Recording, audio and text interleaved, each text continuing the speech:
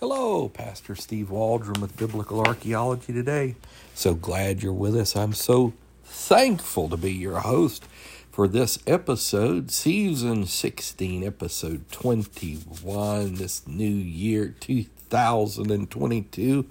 Praying it is the best year by far of our lives for Jesus. So we're going to be looking at the Dead Sea Scrolls and what they tell us about the reliability of scriptural transmission. And we're using kind of as our base text, a textbook I use at Indiana Bible College called the Popular Handbook of Archaeology in the Bible by Holden and Geisler. And so let's get started. We're on page 43, be going into page 44 with that. Again, so glad you're here. Got some underlining here in the book. So prior to the discovery of the Dead Sea Scrolls, our earliest complete manuscript of the Old Testament was dated to the 11th century A.D. That was Leningradensis. The more ancient Qumran manuscripts had a great impact on the scholarly world, verifying the validity and reliability of the Masoretic transmission tradition of the Masoretic text, on which we base our English Old Testament text. Some of the Qumran biblical texts are dated hundreds of years before Christ and closely parallel the corresponding portions of the Masoretic text, which dates from 800 to 1000 A.D., even though the Masada finds as well from the 130s A.D. correspond to the Masoretic text as well. The differences found are only minuscule, do not alter the meaning of the text in any way. The Qumran manuscripts give much earlier evidence of the Old Testament text than anything previously known. The differences that do exist between the Dead Sea Scrolls and the Masoretic text are largely those of word order and spelling errors, being confined only to individual words and even letters. Overall agreement between the two texts is remarkable.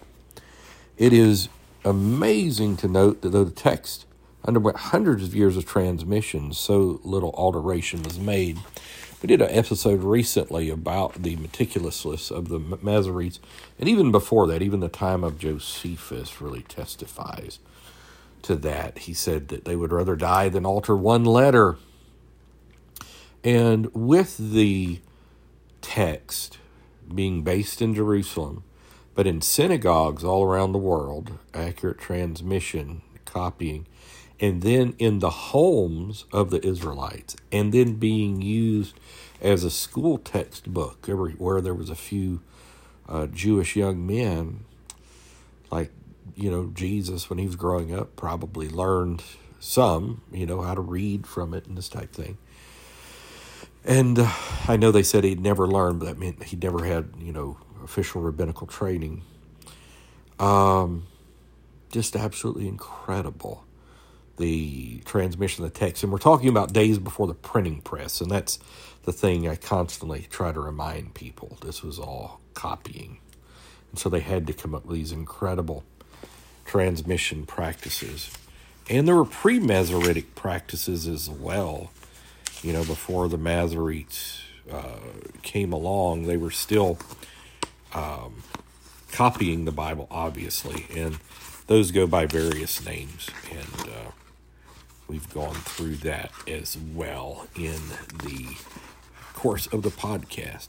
As a matter of fact, I was trying to look to see what the other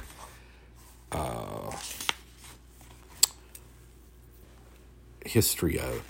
So you had the Sophirim, meaning the scribes, and that was from the 5th to the 3rd century BCs. The Zugoth, meaning pairs of scribes, and this is from the 2nd and 1st centuries BC, and by the 8200, the Tyanim, the repeaters or teachers. Find that fascinating, that teaching is repeating, 500 AD. So there were classes of copying before the incredible accuracy of the Masoretic text. So I just want to say God bless you. We appreciate you listening every day, and thanks for supporting. If this is your first time, glad you're here. Any other time, we're so glad you're here as well. So keep sharing and praying, and leave us a 5-star review, subscribe. All helps. God bless. Talk with you later. Looking tomorrow at that famous Isaiah scroll. God willing. It may take a couple of podcasts to get through that. So God bless. Bye.